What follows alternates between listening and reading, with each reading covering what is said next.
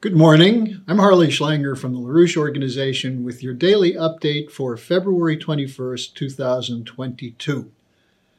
Hopefully, many of you had a chance to view our conference over the weekend, the Schiller Institute conference on Saturday, on the question. The title was 100 Seconds to Midnight on the Doomsday Clock. We need a new security architecture. This was a quite extraordinary conference coming in the midst of a heightened tension, which could lead to a new war in Europe, even a nuclear war between the United States and Russia.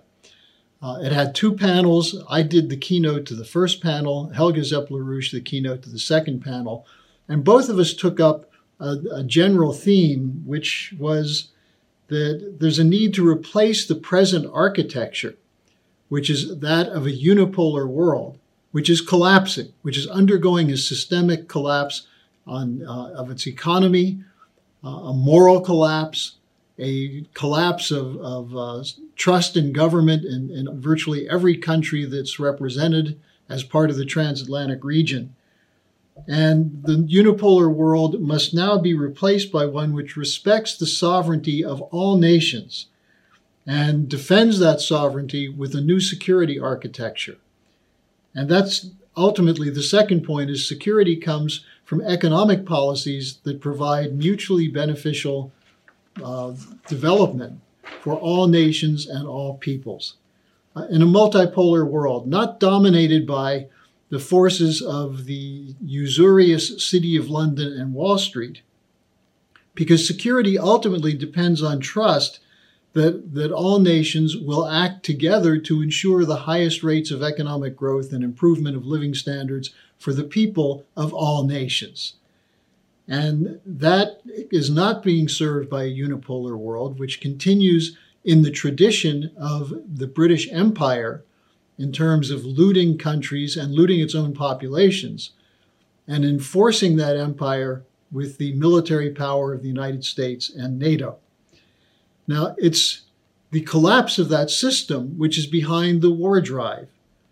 It's a systemic collapse. The bloated debt structure, the financial bubbles, the holdings of worthless assets by banks that are keeping those assets on their books by fraudulent accounting measures and flows of funds from the Federal Reserve. And the defenders of that order were out in force over the last days. You had Blinken and Biden repeating this view that U.S. intelligence has concluded that Putin made the decision to attack, and that this will happen unless diplomacy works. In other words, unless the threats from the West against Russia convince the Russians not to invade, there will be an invasion. This is the kind of logic which we saw presented at the Munich Security Conference, or it should probably be called the Munich Insecurity Conference. War talk from everyone there except the Chinese. And that included Kamala Harris from the United States, and especially Ursula von der Leyen, the president of the European Commission. Von der Leyen was advocating harsh sanctions, punishment of Russia, preventing Russia's economic development, and one that would inflict massive damage on the population and the nation. This was backed up by comments made yesterday by Boris Johnson, the British Prime Minister, who said Russia will be cut off from trading in pounds and dollars, essentially threatening that the Russians will be kicked out of the SWIFT transaction system. And then he said they'll also be cut off from being able to raise funds from the City of London. Now, this echoes what was said in a leak from a national or a U.S. Security conference around January 25th, 26th, where what they said is that the way to stop Russia, not just in Ukraine, but to stop Russia, the threat from Russia, is to prevent access of the Russians to capital and to technology so that Putin cannot modernize his nation. This is the target.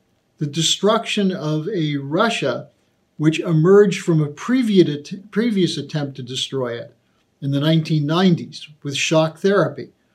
Russia has come back stronger than before. and now it has an alliance with China.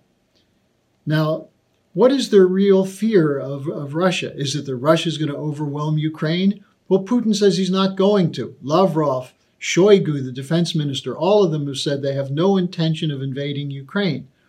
But there's an attempt to provoke Russia to invade Ukraine so that sanctions can be imposed to destroy the Russian economy.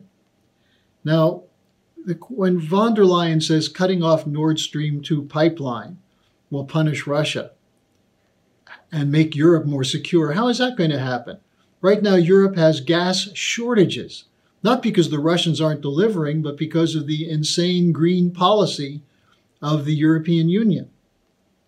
So the fear that's expressed in statements from Biden and Blinken and Boris Johnson and Ursula von der Leyen and Harris and others, what is their fear? It's that the unipolar world is dead. This was the theme of my conference presentation. This was developed in some great detail by Helga Zepp-LaRouche in her presentation, that it cannot survive. Now, interestingly, the tension in the West, the idea of the unity of the NATO powers, is really questionable right now. I did an interview with Alexander Rahr, a business consultant, a historian, an expert on Russia, the research director of the German-Russian Forum, and he made some very interesting points about how the current policy toward Russia and China is based on what he called 20th century diplomacy. It actually goes back to the 19th century. But he said 20th century diplomacy, which is what? British imperial geopolitics, which we have said repeatedly was the cause of World War I and World War II, and if not dropped, if not changed, will be the cause of World War III, which could wipe out the human race. Rahr made the point that there are forces in Europe, including especially in France and Germany, which look to China and Russia as great potential trading partners. There's already a lot of trade between these countries. But the idea of cutting it off because of a hyped up war threat is proof that this has nothing to do with European security, but has everything to do with protecting and preserving a collapsing system. Now, there are efforts underway to try to keep war from happening. There's shooting across the dividing line between Western Ukraine and the Eastern Ukrainian enclaves of Donetsk and Luhansk. It looks as though a false flag is being prepared coming from the West to try to provoke the Russians to intervene to save lives of people in Eastern Ukraine. Now, if that doesn't provoke a war, the question is, how do you stop that? This would be a Minsk II, or actually the enforcement of the original Minsk agreement. Also, there's a proposal now for a series of upcoming meetings. Blinken and Russian Foreign Minister Lavrov will be meeting on February 24th, as Blinken said, if Russia hasn't invaded before then. And they're possibly setting up a summit meeting between Biden and Putin. Macron also spoke with Putin, with Biden and Zelensky yesterday, and what they're discussing is a diplomatic solution. But a diplomatic solution means you have to get rid of NATO. You have to get rid of the unipolar security architecture and replace it with one which does represent the interests of all sovereign nations. The war talk right now is to a large extent designed to take people's attention in the Western world, in the transatlantic world, from the fact that the economy is collapsing. In fact, if they go with these sanctions, which end up cutting off energy supplies to Western Europe, the collapse will be blamed on Russia. So it's these self-fulfilling prophecies in defense of a unipolar order, which are the greatest threat to people in the Western world. So I would recommend watch our Saturday conference. You can get it at theschillerinstitute.com. You can also get the interview I did with Alexander Rahr at theschillerinstitute.com, because what we're presenting are solutions, not bluster and ideology. Thanks for joining me today, and I'll be back again tomorrow.